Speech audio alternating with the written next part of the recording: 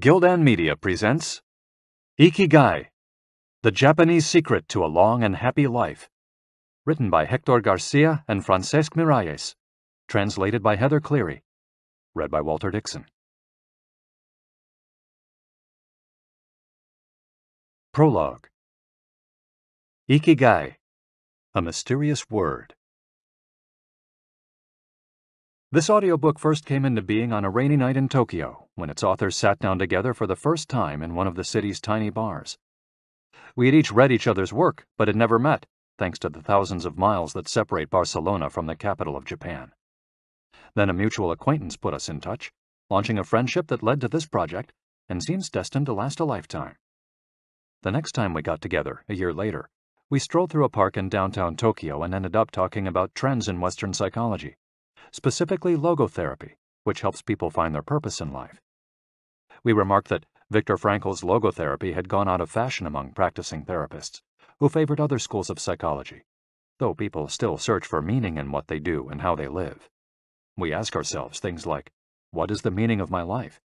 Is the point just to live longer, or should I seek a higher purpose? Why do some people know what they want and have a passion for life, while others languish in confusion? At some point in our conversation, the mysterious word Ikigai came up. This Japanese concept, which translates roughly as the happiness of always being busy, is like logotherapy, but it goes a step beyond.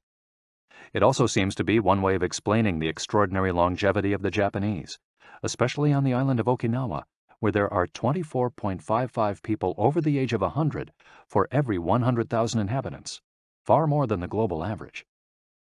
Those who study why the inhabitants of this island in the south of Japan live longer than people anywhere else in the world believe that one of the keys, in addition to a healthful diet, a simple life in the outdoors, green tea, and the subtropical climate, its average temperature is like that of Hawaii, is the Ikigai that shapes their lives. While researching this concept, we discovered that not a single book in the fields of psychology or personal development is dedicated to bringing this philosophy to the West. Is Ikigai the reason there are more centenarians in Okinawa than anywhere else? How does it inspire people to stay active until the very end? What is the secret to a long and happy life? As we explored the matter further, we discovered that one place in particular, Ogimi, a rural town on the north end of the island with a population of 3,000, boasts the highest life expectancy in the world, a fact that has earned it the nickname of the Village of Longevity. Okinawa is where most of Japan's shikuwasa, a lime-like fruit that packs an extraordinary antioxidant punch, comes from. Could that be Ogimi's secret to long life? Or is it the purity of the water used to brew its moringa tea? We decided to go study the secrets of the Japanese centenarians in person. After a year of preliminary research, we arrived in the village, where residents speak an ancient dialect and practice an animist religion that features long-haired forest sprites called bunagaya, with our cameras and recording devices in hand. As soon as we arrived, we could sense the incredible friendliness of its residents, who laughed and joked incessantly amid lush green hills fed by crystalline waters.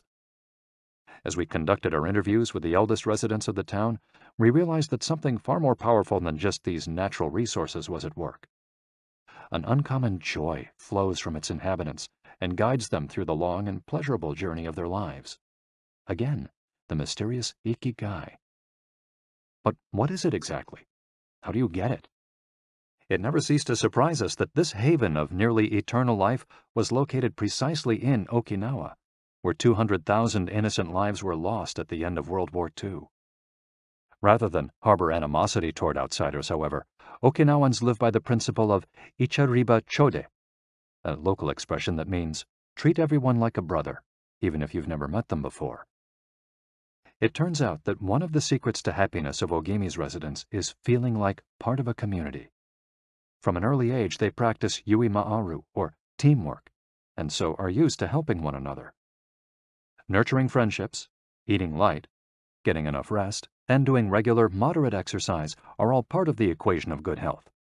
But at the heart of the joie de vivre that inspires these centenarians to keep celebrating birthdays and cherishing each new day is their Ikigai. The purpose of this audiobook is to bring the secrets of Japan's centenarians to you and give you the tools to find your own Ikigai. because those who discover their ikigai have everything they need for a long and joyful journey through life. Happy travels. Hector Garcia and Francesc Miralles. Chapter 1. Ikigai, the art of staying young while growing old. What is your reason for being?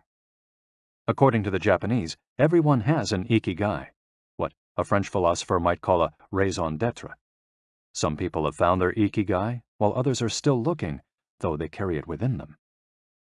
Our ikigai is hidden deep inside each of us, and finding it requires a patient search. According to those born on Okinawa, the island with the most centenarians in the world, our ikigai is the reason we get up in the morning. Ikigai can be described as the common ground you find between what you're good at, what you love, what the world needs, and what you can be paid for. Whatever you do, don't retire. Having a clearly defined ikigai brings satisfaction, happiness, and meaning to our lives. The purpose of this audiobook is to help you find yours, and to share insights from Japanese philosophy on the lasting health of body, mind, and spirit. One surprising thing you notice living in Japan is how active people remain after they retire. In fact, many Japanese people never really retire. They keep doing what they love for as long as their health allows. There is, in fact, no word in Japanese that means retire in the sense of leaving the workforce for good, as in English. According to Dan Buettner, a National Geographic reporter who knows the country well, having a purpose in life is so important in Japanese culture that our idea of retirement simply doesn't exist there. The island of almost eternal youth. Certain longevity studies suggest that a strong sense of community and a clearly defined ikigai are just as important as the famously healthful Japanese diet, perhaps even more so. Recent medical studies of centenarians from Okinawa and other so-called blue zones, the geographic regions where people live longest, provide a number of interesting facts about these extraordinary human beings. Not only do they live much longer than the rest of the world's population, they also suffer from fewer chronic illnesses, such as cancer and heart disease. Inflammatory disorders are also less common. Many of these centenarians enjoy enviable levels of vitality and health that would be unthinkable for people of advanced age elsewhere. Their blood tests reveal fewer free radicals, which are responsible for cellular aging, as a result of drinking tea and eating until their stomachs are only 80% full. Women experience more moderate symptoms during menopause, and both men and women maintain higher levels of sexual hormones until much later in life. The rate of dementia is well below the global average. Though we'll consider each of these findings over the course of the audiobook, research clearly indicates that the Okinawans' focus on ikigai gives a sense of purpose to each and every day and plays an important role in their health and longevity. The characters behind ikigai. In Japanese, ikigai is written by combining a character which means life with another which means to be worthwhile, and that can be broken down to the characters which mean armor, number one, and to be the first, to head into battle, taking initiative as a leader, and another character which means beautiful or elegant. The 5 blue zones. Okinawa holds first place among the world's blue zones. In Okinawa, women in particular live longer and have fewer diseases than anywhere else in the world. The 5 regions identified and analyzed by Dan Buettner in his book, The Blue Zones, are 1. Okinawa, Japan, especially the northern part of the island. The locals eat a diet rich in vegetables and tofu, typically served on small plates. In addition to their philosophy of ikigai, the moai, or close-knit group of friends, plays an important role in their longevity. 2. Sardinia, Italy, specifically the provinces of Nuoro and Ogliastra. Locals on this island consume plenty of vegetables and 1 or 2 glasses of wine per day. As in Okinawa, the cohesive nature of this community is another factor directly related to longevity. 3. Loma Linda, California. researchers studied a group of Seventh-day Adventists who are among the longest living people in the United States. 4. The Nicoya Peninsula, Costa Rica. Locals remain remarkably active after 90. Many of the region's older residents have no problem getting up at 5:30 in the morning to work in the fields. 5. Ikaria, Greece. One of every 3 inhabitants of this island near the coast of Turkey is over 90 years old, compared to less than 1% of the population of the United States, a fact that has earned it the nickname of the Island of Long Life. The local secret seems to be a lifestyle that dates back to 500 BC. In the following chapters, we'll examine several factors that seem to be the keys to longevity and are found across the blue zones, paying special attention to Okinawa and its so-called Village of Longevity. First, however, it's worth pointing out that 3 of these regions are islands, where resources can be scarce and communities have to help one another. For many, helping others might be an ikigai strong enough to keep them alive. According to scientists who have studied the 5 blue zones, the keys to longevity are diet, exercise, finding a purpose in life, an ikigai, and forming strong social ties, that is, having a broad circle of friends and good family relations. Members of these communities manage their time well in order to reduce stress, consume little meat or processed foods, and drink alcohol in moderation. They don't do strenuous exercise, but they do move every day, taking walks and working in their vegetable gardens. People in the blue zones would rather walk than drive. Gardening, which involves daily, low-intensity movement, is a practice almost all of them have in common. The 80% secret. One of the most common sayings in Japan is harahachi-bu, which is repeated before or after eating and means something like, fill your belly to 80%. Ancient wisdom advises against eating until we are full. This is why Okinawans stop eating when they feel their stomachs reach 80% of their capacity, rather than overeating and wearing down their bodies with long digestive processes that accelerate cellular oxidation. Of course, there's no way to know objectively if your stomach is at 80% capacity. The lesson to learn from this saying is that we should stop eating when we're starting to feel full.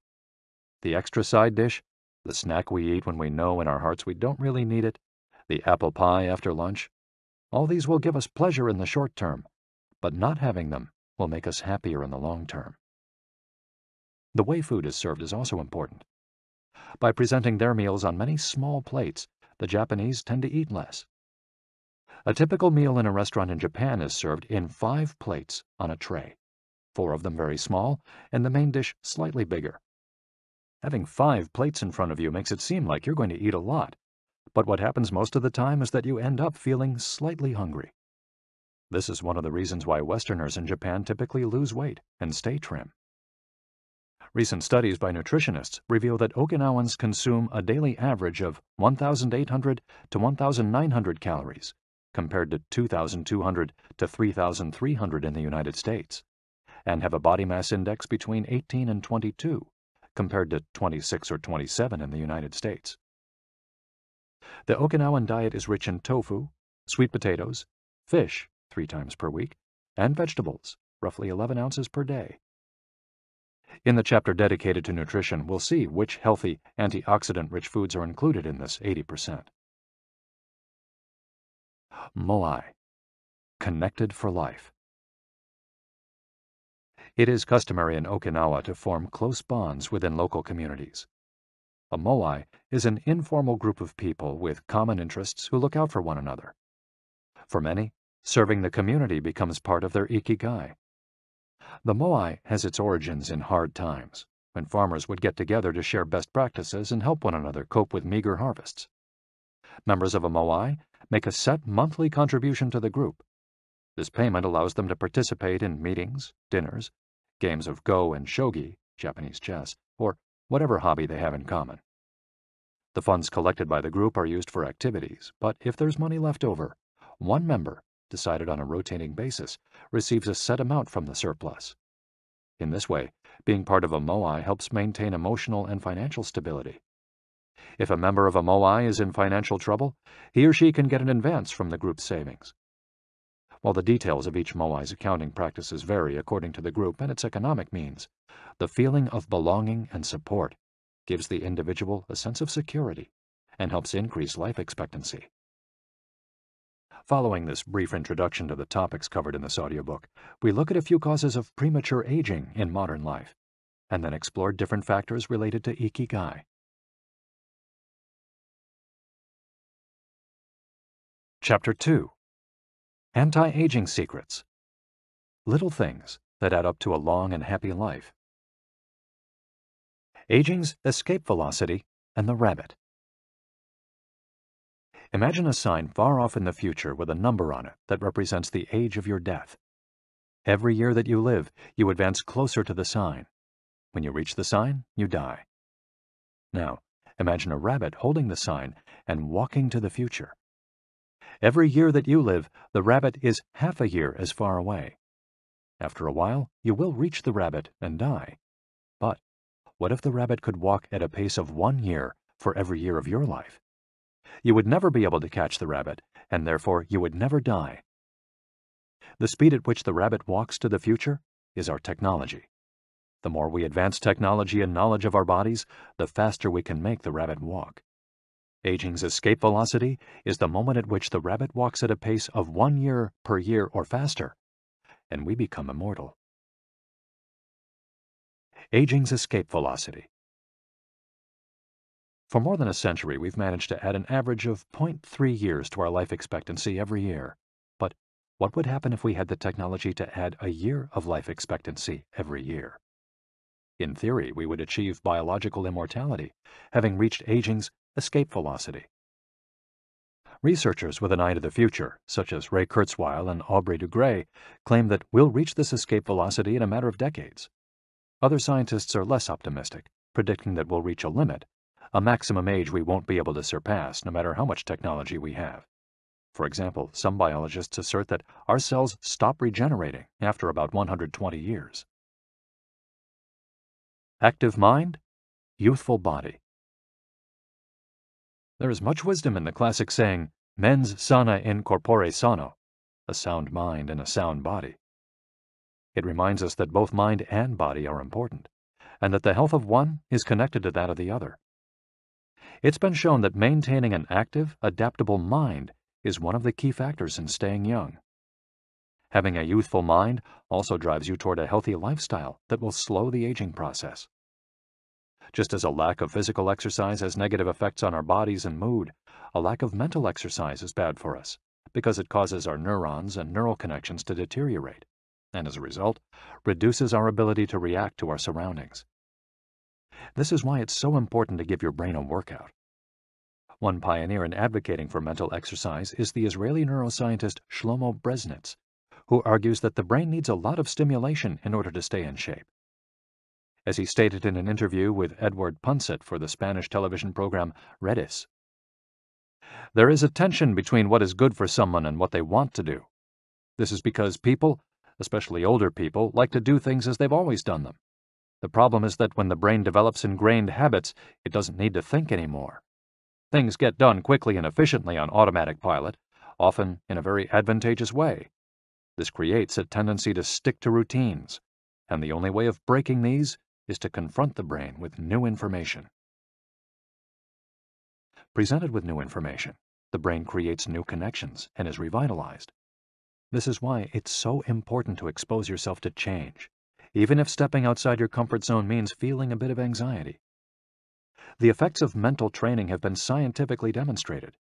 According to Collins Hemingway and Shlomo Bresnitz in their book Maximum Brain Power, Challenging the Brain for Health and Wisdom, mental training is beneficial on many levels.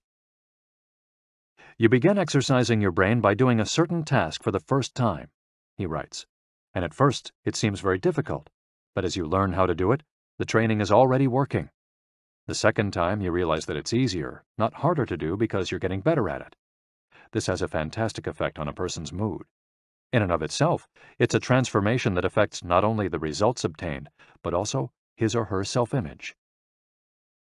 This description of a mental workout might sound a bit formal, but simply interacting with others, playing a game, for example, offers new stimuli and helps prevent the depression that can come with solitude.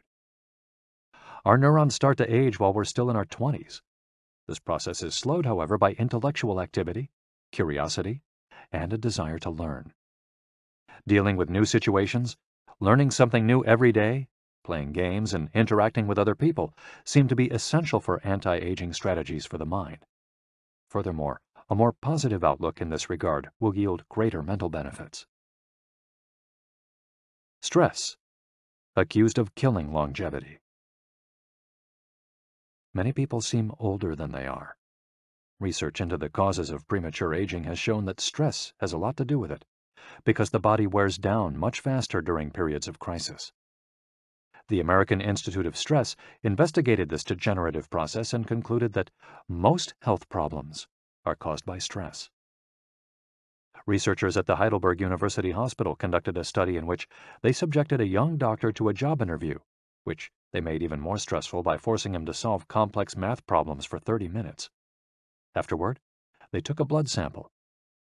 What they discovered was that his antibodies had reacted to stress the same way they react to pathogens, activating the proteins that trigger an immune response. The problem is that this response not only neutralizes harmful agents, it also damages healthy cells, leading them to age prematurely. The University of California conducted a similar study, taking data and samples from 39 women who had high levels of stress due to the illness of one of their children, and comparing them to samples from women with healthy children and low levels of stress. They found that stress promotes cellular aging by weakening cell structures known as telomeres, which affect cellular regeneration and how our cells age. As the study revealed, the greater the stress, the greater the degenerative effects on cells. How does stress work? These days, people live at a frantic pace and in a nearly constant state of competition. At this fever pitch, stress is a natural response to the information being received by the body as potentially dangerous or problematic. Theoretically, this is a useful reaction, as it helps us survive in hostile surroundings. Over the course of our evolution, we have used this response to deal with difficult situations and to flee from predators. The alarm that goes off in our head makes our neurons activate the pituitary gland, which produces hormones that release corticotropin, which in turn circulates through the body via the sympathetic nervous system. The adrenal gland is then triggered to release adrenaline and cortisol. Adrenaline raises our respiratory rate and pulse and prepares our muscles for action, getting the body ready to react to perceived danger, while cortisol increases the release of dopamine and blood glucose, which is what gets us charged up and allows us to face challenges. These processes are, in moderation, beneficial. They help us overcome challenges in our daily lives. Nonetheless, the stress to which human beings are subjected today is clearly harmful. Compare the lives of cave dwellers with modern humans. Cave dwellers were relaxed most of the time. Modern humans work most of the time and are alert to any and all threats. Cave dwellers felt stress only in very specific situations. Modern humans are online or waiting for notifications from their cell phones 24 hours a day. To cave dwellers, the threats were real. A predator could end their lives at any moment. For modern humans, the brain associates the ping of a cell phone or an email notification with the threat of a predator. For cave dwellers, high doses of cortisol and adrenaline at moments of danger kept the body healthy. In modern humans, low doses of cortisol flow constantly through the body, with implications for a range of health problems, including adrenal fatigue and chronic fatigue syndrome. Stress has a degenerative effect over time. A sustained state of emergency affects the neurons associated with memory, as well as inhibiting the release of certain hormones, the absence of which can cause depression. Its secondary effects include irritability, insomnia, anxiety, and high blood pressure. As such, though challenges are good for keeping mind and body active, we should adjust our high-stress lifestyles in order to avoid the premature aging of our bodies. Be mindful about reducing stress. Whether or not the threats we perceive are real, stress is an easily identifiable condition that not only causes anxiety, but is also highly psychosomatic, affecting everything from our digestive system to our skin. This is why prevention is so important in avoiding the toll that stress takes on us, and why many experts recommend practicing mindfulness. The central premise of this stress reduction method is focusing on the self, noticing our responses, even if they are conditioned by habit, in order to be fully conscious of them. In this way, we connect with the here and now and limit thoughts that tend to spiral out of control. We have to learn to turn off the autopilot that's steering us in an endless loop. We all know people who snack while talking on the phone or watching the news. You ask them if the omelet they just ate had an onion in it, and they can't tell you, says Roberto Alcibar, who abandoned his fast-paced life to become a certified instructor of mindfulness after an illness threw him into a period of acute stress. One way to reach such a state of mindfulness is through meditation, which helps filter the information that reaches us from the outside world. It can also be achieved through breathing exercises, yoga, and body scans. Achieving mindfulness involves a gradual process of training, but with a bit of practice, we can learn to focus our mind completely, which reduces stress and helps us live longer. A little stress is good for you. While sustained, intense stress is a known enemy of longevity and both mental and physical health, low levels of stress have been shown to be beneficial. After observing a group of test subjects for more than 20 years, Dr. Howard S. Friedman, a psychology professor at the University of California, Riverside, discovered that people who maintained a low level of stress, who faced challenges and put their heart and soul into their work in order to succeed, lived longer than those who chose a more relaxed lifestyle and retired earlier. From this, he concluded that a small dose of stress is a positive thing, as those who live with low levels of stress tend to develop healthier habits, smoke less, and drink less alcohol. Given this, it's not surprising that many of the supercentenarians, people who live to be 110 or more, whom you'll meet in this audiobook, talk about having lived intense lives and working well into old age. A lot of sitting will age you. In the Western world in particular, the rise in sedentary behavior has led to numerous diseases, such as hypertension and obesity, which in turn affect longevity. Spending too much time seated at work or at home not only reduces muscular and respiratory fitness, but also increases appetite and curbs the desire to participate in activities. Being sedentary can lead to hypertension, imbalanced eating, cardiovascular disease, osteoporosis, and even certain kinds of cancer. Recent studies have shown a connection between a lack of physical activity and the progressive distortion of telomeres in the immune system, which ages those cells and, in turn, the organism as a whole. This is a problem at all life stages, not only among adults. Sedentary children suffer from high rates of obesity and all its associated health issues and risks, which is why it's so important to develop a healthy and active lifestyle at an early age. It's easy to be less sedentary. It just takes a bit of effort and a few changes to your routine. We can access a more active lifestyle that makes us feel better inside and out. We just have to add a few ingredients to our everyday habits. Walk to work, or just go on a walk, for at least 20 minutes each day. Use your feet instead of an elevator or escalator. This is good for your posture, your muscles, and your respiratory system, among other things. Participate in social or leisure activities, so that you don't spend too much time in front of the television. Replace your junk food with fruit, and you'll have less of an urge to snack and more nutrients in your system. Get the right amount of sleep. 7 to 9 hours is good, but any more than that makes us lethargic. Play with children or pets, or join a sports team. This not only strengthens the body, but also stimulates the mind and boosts self-esteem.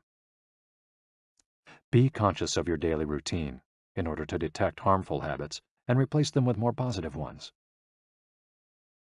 By making these small changes, we can begin to renew our bodies and minds and increase our life expectancy. A model's best-kept secret. Though we age both externally and internally, both physically and mentally, one of the things that tell us the most about people's age is their skin, which takes on different textures and colors according to processes going on beneath the surface. Most of those who make their living as models claim to sleep between 9 and 10 hours the night before a fashion show. This gives their skin a taut, wrinkle-free appearance and a healthy, radiant glow. Science has shown that sleep is a key anti-aging tool because when we sleep, we generate melatonin, a hormone that occurs naturally in our bodies. The pineal gland produces it from the neurotransmitter serotonin, according to our diurnal and nocturnal rhythms, and it plays a role in our sleep and waking cycles. A powerful antioxidant, melatonin, helps us live longer and also offers the following benefits. It strengthens the immune system. It contains an element that protects against cancer. It promotes the natural production of insulin. It slows the onset of Alzheimer's disease. It helps prevent osteoporosis and fight heart disease. For all these reasons, melatonin is a great ally in preserving youth. It should be noted, however, that melatonin production decreases after age 30. We can compensate for this by eating a balanced diet and getting more calcium, soaking up a moderate amount of sun each day, getting enough sleep, avoiding stress, alcohol, tobacco, and caffeine, all of which make it harder to get a good night's rest, depriving us of the melatonin we need. Experts are trying to determine whether artificially stimulating production of melatonin might help slow the aging process, which would confirm the theory that we already carry the secret to longevity within us. Anti-aging attitudes. The mind has tremendous power over the body and how quickly it ages. Most doctors agree that the secret to keeping the body young is keeping the mind active, a key element of Ikigai, and not caving in when we face difficulties throughout our lives. One study, conducted at Yeshiva University, found that the people who live the longest have two dispositional traits in common: a positive attitude and a high degree of emotional awareness.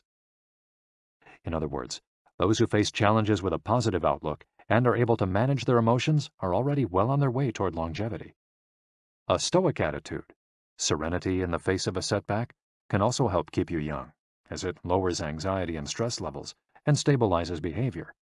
This can be seen in the greater life expectancies of certain cultures with unhurried, deliberate lifestyles. Many centenarians and supercentenarians have similar profiles. They've had full lives that were difficult at times, but they knew how to approach these challenges with a positive attitude and not be overwhelmed by the obstacles they faced. Alexander Imich, who in 2014 became the world's oldest living man at age 111, knew he had good genes, but understood that other factors contributed too.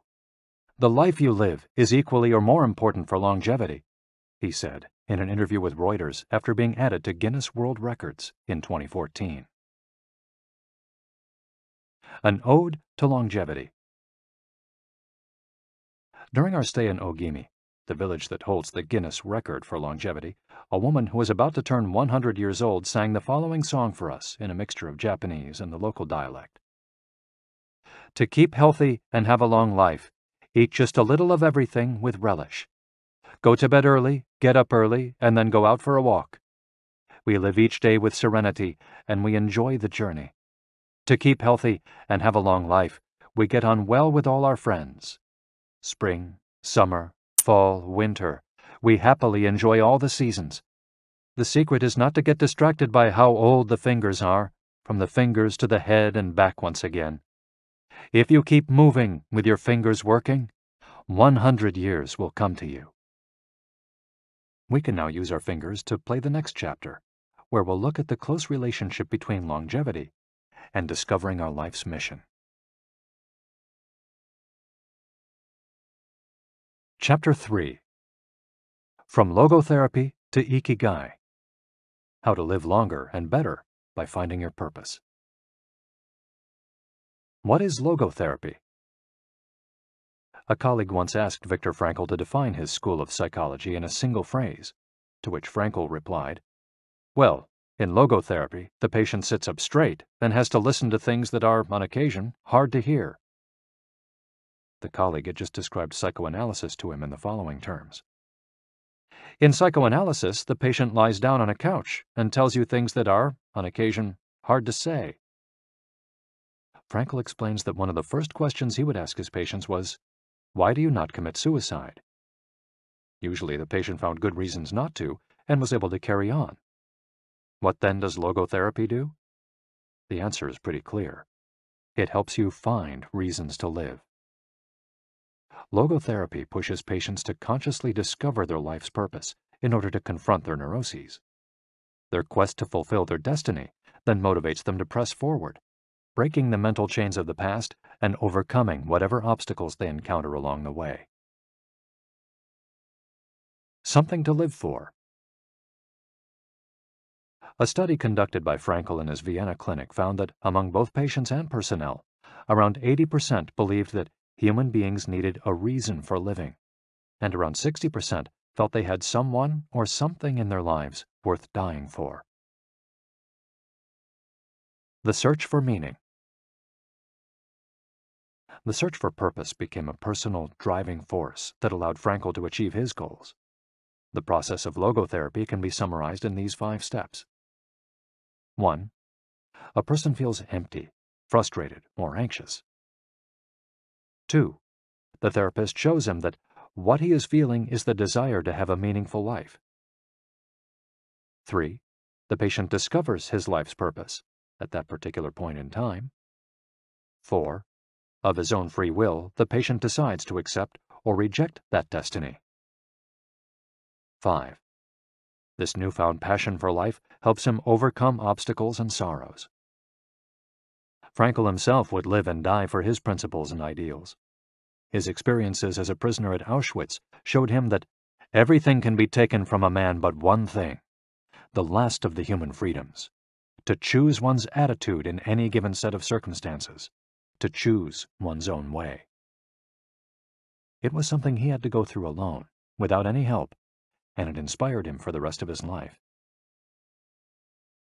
10 differences between psychoanalysis and logotherapy. Psychoanalysis: the patient reclines on a couch like a patient. Logotherapy: the patient sits facing the therapist, who guides him or her without passing judgment. Psychoanalysis is retrospective, it looks to the past. Logotherapy looks toward the future. Psychoanalysis is introspective, it analyzes neuroses. Logotherapy does not delve into the patient's neuroses. In psychoanalysis, the drive is toward pleasure. In logotherapy, the drive is toward purpose and meaning. Psychoanalysis centers on psychology. Logotherapy includes a spiritual dimension. Psychoanalysis works on psychogenic neuroses. Logotherapy also works on noogenic or existential neuroses. Psychoanalysis analyzes the unconscious origin of conflicts, instinctual dimension. Logotherapy deals with conflicts when and where they arise, spiritual dimension. Psychoanalysis limits itself to the patient's instincts. Logotherapy also deals with spiritual realities. Psychoanalysis is fundamentally incompatible with faith.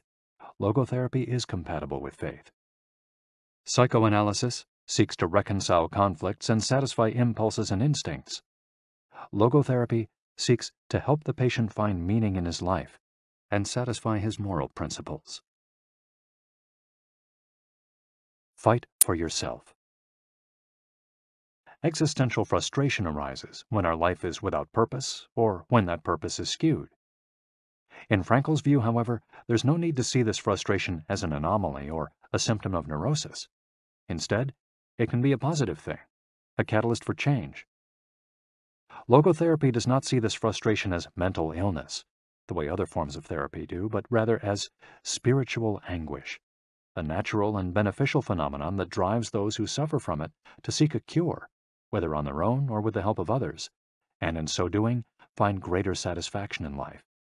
It helps them change their own destiny. Logotherapy enters the picture if a person needs help doing this, if he needs guidance in discovering his life's purpose, and later in overcoming conflict so he can keep moving towards his objective. In Man's Search for Meaning, Frankl cites one of Nietzsche's famous aphorisms: "He who has a why to live can bear with almost any how." Based on his own experience, Frankl believed that our health depends on that natural tension that comes from comparing what we've accomplished so far with what we'd like to achieve in the future. What we need, then, is not a peaceful existence, but a challenge we can strive to meet by applying all the skills at our disposal. Existential crisis, on the other hand, is typical of modern societies in which people do what they're told to do or what others do, rather than what they want to do. They often try to fill the gap between what is expected of them and what they want for themselves with economic power or physical pleasure, or by numbing their senses. It can even lead to suicide. Sunday neurosis, for example, is what happens when, without the obligations and commitments of the work week, the individual realizes how empty he is inside. He has to find a solution. Above all, he has to find his purpose, his reason for getting out of bed, his ikigai. I feel empty inside. In a study conducted at the Vienna Polyclinic Hospital, Frankel's team found that 55% of the patients they interviewed were experiencing some degree of existential crisis. According to logotherapy, discovering one's purpose in life helps an individual fill that existential void. Frankel, a man who faced his problems and turned his objectives into actions, could look back on his life in peace as he grew old. He did not have to envy those still enjoying their youth, because he had amassed a broad set of experiences that showed he had lived for something. Better living through logotherapy. A few key ideas. We don't create the meaning of our life, as Sartre claimed. We discover it. We each have a unique reason for being, which can be adjusted or transformed many times over the years. Just as worry often brings about precisely the thing that was feared, excessive attention to a desire, or hyperintention, can keep that desire from being fulfilled. Humor can help break negative cycles and reduce anxiety. We all have the capacity to do noble or terrible things. The side of the equation we end up on depends on our decisions, not on the condition in which we find ourselves. In the following case studies, we'll look at 4 cases from Frankel's own practice in order to better understand the search for meaning and purpose. Case study: Viktor Frankl. In German concentration camps, as in those that would later be built in Japan and Korea, psychiatrists confirmed that the prisoners with the greatest chance of survival were those who had things they wanted to accomplish outside the camp, those who felt a strong need to get out of there alive. This was true of Frankl, who, after being released and successfully developing the school of logotherapy, realized he had been the first patient of his own practice. Frankl had a goal to achieve, and it made him persevere. He arrived at Auschwitz carrying a manuscript that contained all the theories and research he compiled over the course of his career, ready for publication. When it was confiscated, he felt compelled to write it all over again. And that need drove him, and gave his life meaning amid the constant horror and doubt of the concentration camp. So much so that over the years, and especially when he fell ill with typhus, he would jot down fragments and key words from the lost work on any scrap of paper he found. Case study: The American Diplomat. An important North American diplomat went to Frankl to pick up where he left off with a course of treatment he had started 5 years earlier in the United States. When Frankl asked him why he had started therapy in the first place, the diplomat answered that he hated his job and his country's international policies, which he had to follow and enforce. His American psychoanalyst, whom he had been seeing for years, insisted he make peace with his father so that his government and his job, both representations of the paternal figure, would seem less disagreeable.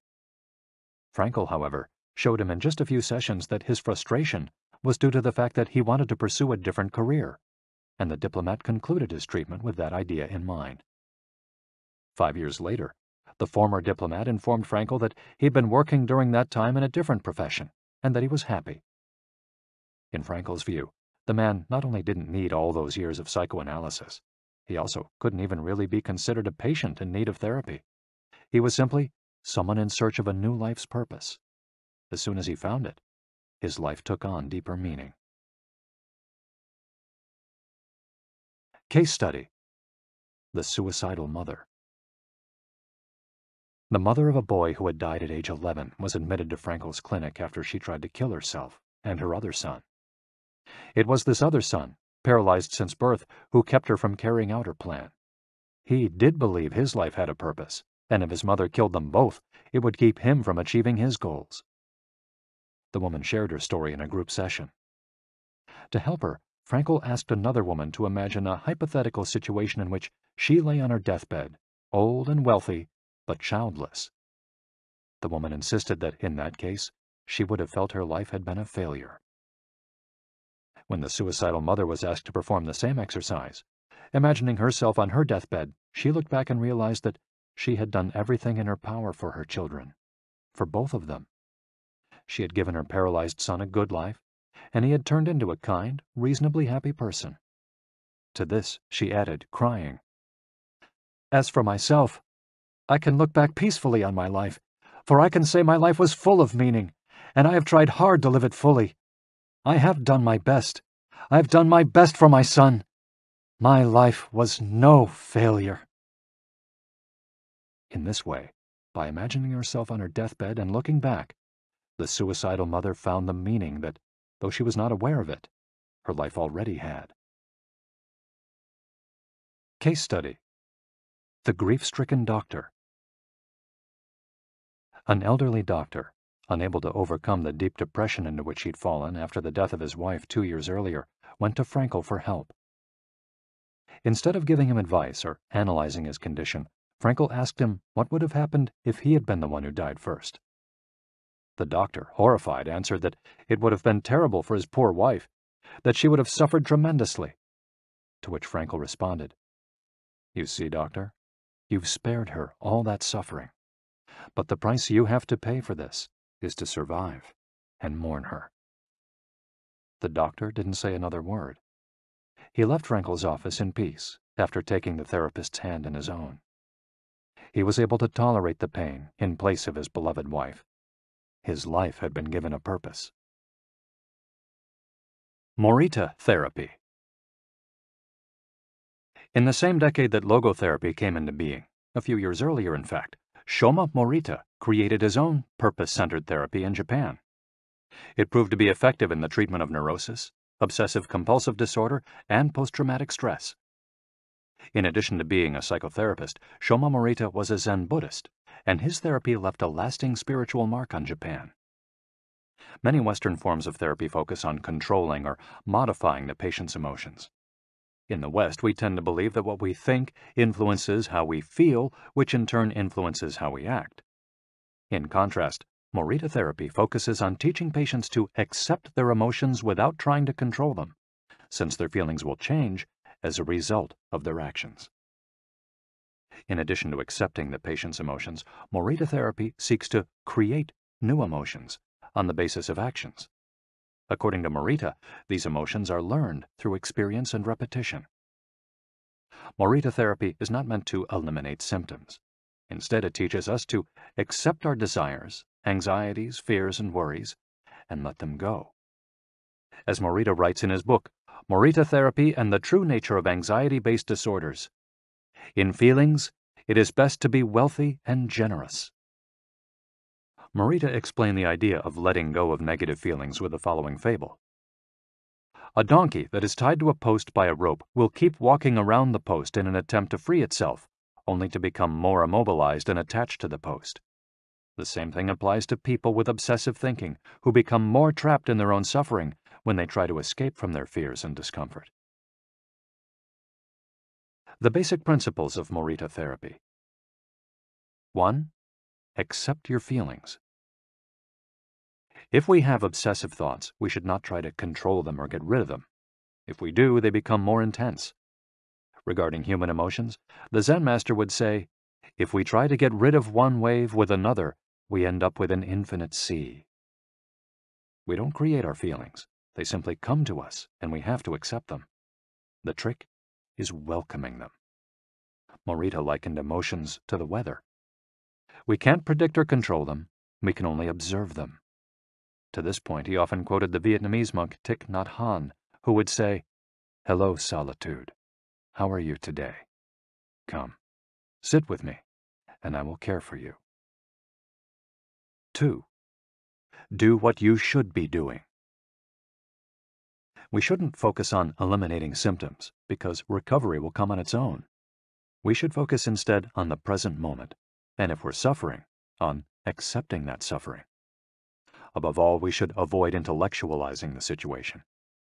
The therapist's mission is to develop the patient's character so he or she can face any situation, and character is grounded in the things we do. Morita therapy does not offer its patients explanations, but rather allows them to learn from their actions and activities.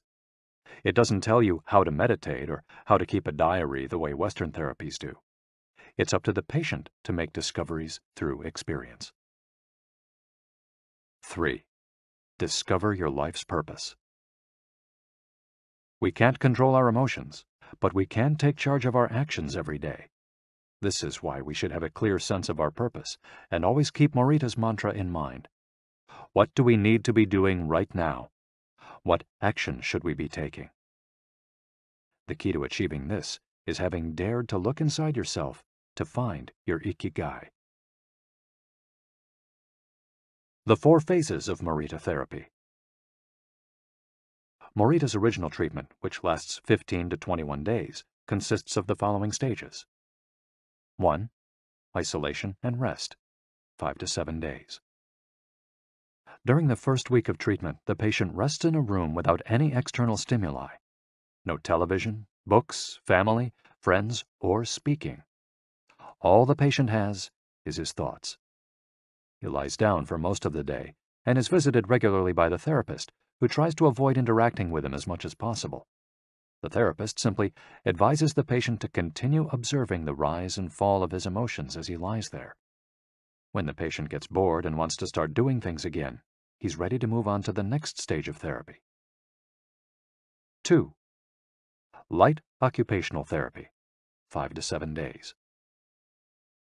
In this stage, the patient performs repetitive tasks in silence. One of these is keeping a diary about his thoughts and feelings. The patient goes outside after a week of being shut in, takes walks in nature, and does breathing exercises. He also starts doing simple activities such as gardening, drawing, or painting. During this stage, the patient is still not allowed to talk to anyone except the therapist. 3. Occupational therapy, 5 to 7 days. In this stage, the patient performs tasks that require physical movement. Dr. Morita liked to take his patients to the mountains to chop wood. In addition to physical tasks, the patient is also immersed in other activities such as writing, painting, or making ceramics. The patient can speak with others at this stage, but only about the tasks at hand. 4. The return to social life and the real world. The patient leaves the hospital and is reintroduced to social life, but maintains the practices of meditation and occupational therapy developed during treatment. The idea is to re-enter society as a new person, with a sense of purpose, and without being controlled by social or emotional pressures. Naikan meditation. Morita was a great Zen master of Naikan introspective meditation. Much of his therapy draws on his knowledge and mastery of this school, which centers on 3 questions the individual must ask him or herself. 1. What have I received from person X? 2.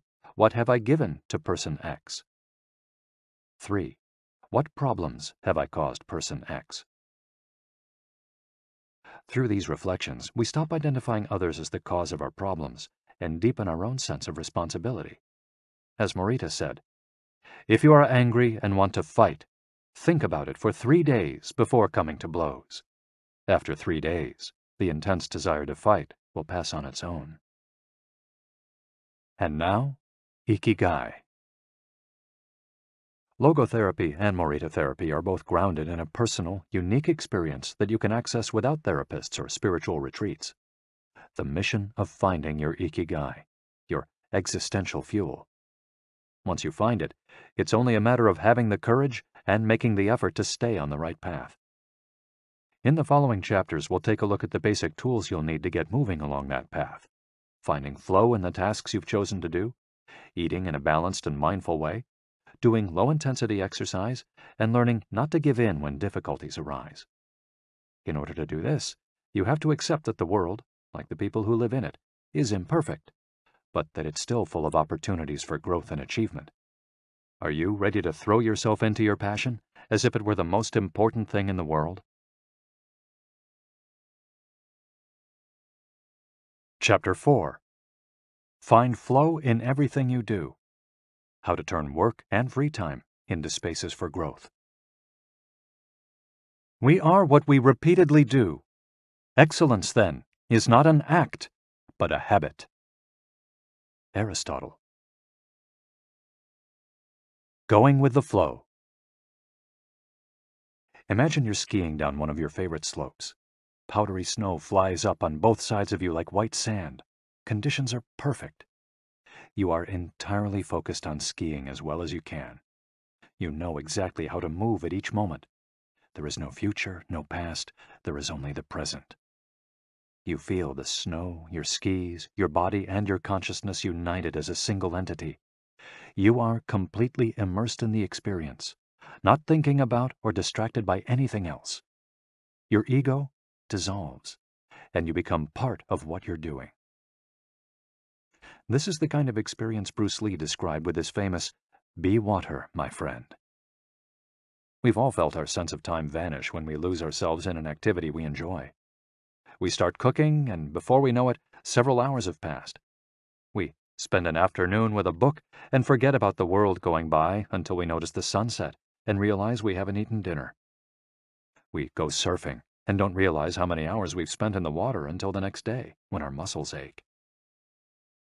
The opposite can also happen. When we have to complete a task we don't want to do, every minute feels like a lifetime, and we can't stop looking at our watch. As the quip attributed to Einstein goes, "Put your hand on a hot stove for a minute, and it seems like an hour. Sit with a pretty girl for an hour, and it seems like a minute." That is relativity. The funny thing is that someone else might really enjoy the same task, but we want to finish as quickly as possible. What makes us enjoy doing something so much that we forget about whatever worries we might have while we do it? When are we happiest? These questions can help us discover our ikigai. The power of flow. These questions are also at the heart of psychologist Mihaly Csikszentmihalyi's research into the experience of being completely immersed in what we're doing. Csikszentmihalyi called this state flow and described it as the pleasure, delight, creativity, and process when we are completely immersed in life. There is no magic recipe for finding happiness, for living according to your ikigai, but one key ingredient is the ability to reach this state of flow, and, through this state, have an optimal experience. In order to achieve this optimal experience, we have to focus on increasing the time we spend on activities that bring us to this state of flow, rather than allowing ourselves to get caught up in activities that offer immediate pleasure, like eating too much, abusing drugs or alcohol, or stuffing ourselves with chocolate in front of the TV. As Csikszentmihalyi asserts in his book, Flow, The Psychology of Optimal Experience, flow is the state in which people are so involved in an activity that nothing else seems to matter. The experience itself is so enjoyable that people will do it, even at great cost, for the sheer sake of doing it. It's not only creative professionals who require the high doses of concentration that promote flow. Most athletes, chess players, and engineers also spend much of their time on activities that bring them to this state. According to Csikszentmihalyi's research, a chess player feels the same way upon entering a state of flow as a mathematician working on a formula, or a surgeon performing an operation. A professor of psychology, Csikszentmihalyi analyzed data from people around the world and discovered that flow is the same among individuals of all ages and cultures. In New York and Okinawa, we all reach a state of flow in the same way. But what happens to our mind when we're in that state? When we flow, we're focused on a concrete task without any distractions. Our mind is in order. The opposite occurs when we try to do something while our mind is on other things. The 7 conditions for achieving flow. According to researcher Owen Schaffer of DePaul University, the requirements for achieving flow are 1. Knowing what to do.